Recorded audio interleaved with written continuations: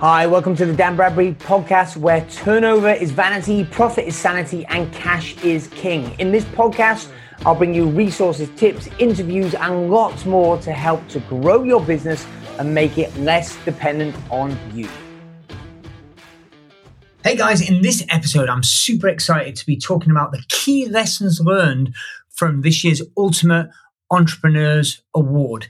So earlier on in this podcast series, I did 8 interviews with the finalists for this competition, which ultimately is an annual competition to celebrate entrepreneurs and the progress that they've made. And that's never been more true than in the last 12, 18 months with the COVID-19 pandemic. So we had 8 finalists that you can go back in the podcast listings to listen to. That's Sonia Gill, Lisa Cato, Alistair Broom, Alexis Kingsbury, Salvatore Nataro, Rob Stone, Chris Matthews, and Georgia Kirk. Now, these are all kinds of different businesses. Some are B2B, some are B2C, service-based, product-based, UK or international, selling in dozens of countries worldwide. So it's a huge variety of businesses from 6 figures up through 8 figures and 7-figure profits. Well, the reason why I ran this competition was I was looking for patterns. I was looking for traits, because I believe that entrepreneurs at their best are solving the world's problems. So no matter what happens, they find a way. You probably heard the expression that if you took all the money off the richest people in the world, very quickly, they would find a way to get it all back again. Because money is the effect. The root cause is the skill set and how they handle different external environments. So when we had this competition last month and these 8 people were on stage, Warwick conferences, where I hold my mastermind events, where they were bidding for or they were pitching for the audience vote to decide who was going to be crowned the ultimate entrepreneur, there were 3 key lessons that I found to be consistent across all 8 finalists. So here they are. Lesson number 1 is they were all opportunists in the face of crisis. What do I mean? Well, some of these business owners, for example, Alistair Broom and Rob Stone, in fact, multiple of them, did business in people's homes. So Alistair Broom from Garage Flex, he would go into people's garages, or his team would, and transform them into beautiful storage spaces or living spaces. So therefore, they needed to switch business models. Now, that was a necessity, but they recognized it was also a competitive advantage. Because if it's hard, most people aren't going to do it. The competition, I mean, if you look at it, in a lot of cases, it's very weak. People give up very easily. So what these people did, what Sonia Gill did, is she was doing face-to-face work in schools. And remember, that's the first pandemic. Everybody was sent home and schools were closed for all but the children of key workers. So they pivoted. They switched business models and found a way to make it work online in most cases. That's how they were opportunists. But inside of that, they never stopped marketing. So even while they were figuring that out, and we'll come back to that in lesson 2, even while they were figuring out the transition, they never stopped marketing. Whilst it's appropriate to mitigate the damage from the risks, these people recognized there was high leverage upside opportunity to be gained from continuing to market when other people stopped. Okay, so this was really about external focus. So externally, there's a crisis, but if you can adapt quickly, you can take advantage and you'll be ahead of the competition. So lesson 1 was being an opportunist in the face of crisis. Lesson 2 was they all doubled down on high leverage activities. What do I mean? So they cut out the unnecessary because there was so much change going on. They cut out things that were a distraction of focus, and they focused with laser-like intensity on the things that had to happen. So most commonly, this showed up in the area of new technology, right? They had, for example, Sonia Gill, who I mentioned before, and Chris Matthews, who had a series of weight loss clinics. Chris used to, as part of his service, would give food meal replacement products to his patients in his 8 different clinics face to face.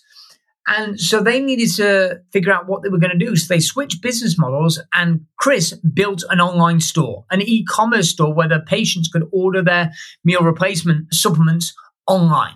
But rather than take ages and months, this was done in a matter of days. Different way of thinking about this is they thought from an 80-20 perspective, 80-20 rule. What are the 20% of activities that produce 80% of the results? But that's true to the second power as well. The 80-20 rule is fractal.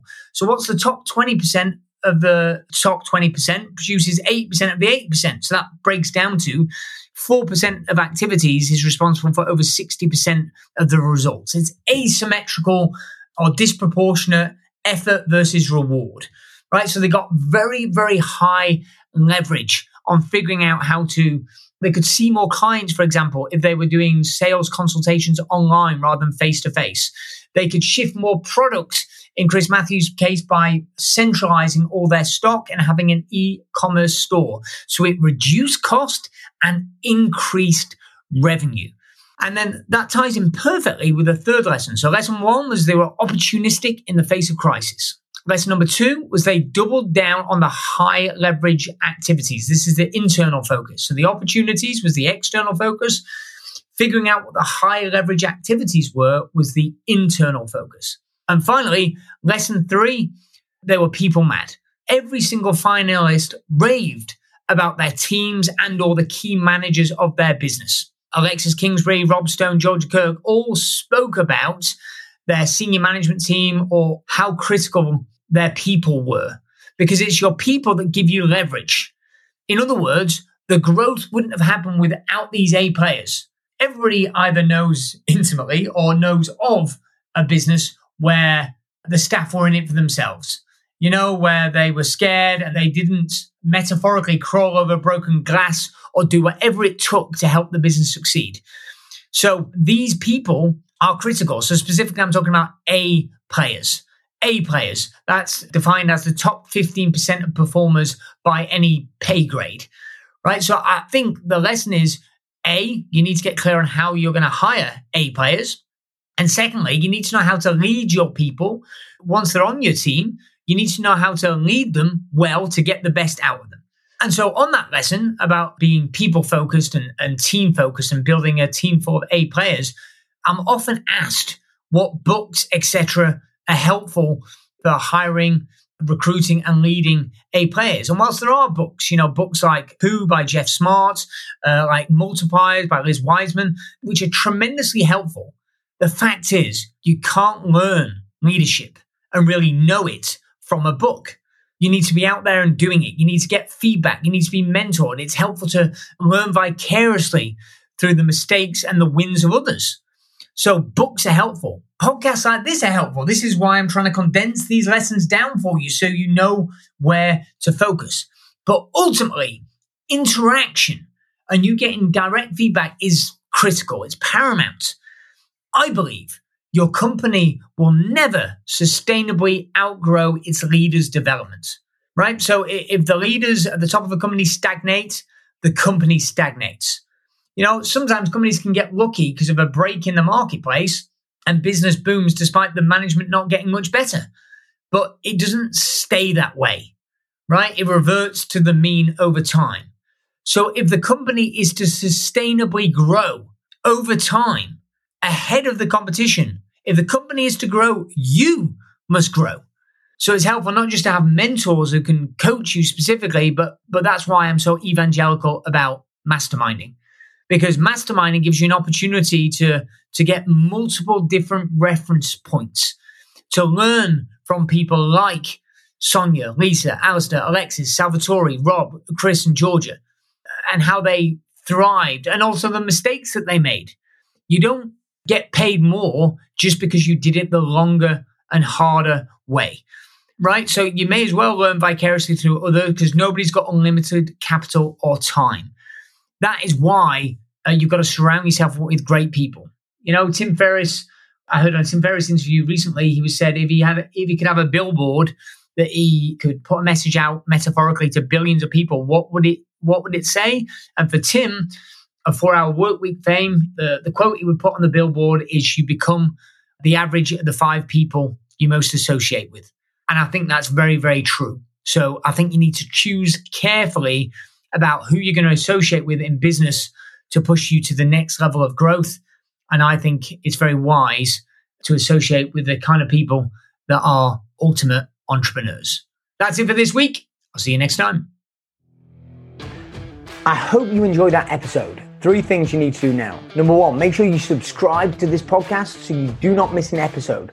Also, get on over to Amazon to get a copy of my latest book, Turnover is Vanity, Profit is Sanity, 9.5 Steps to Improving Your Profits and Cash Flow.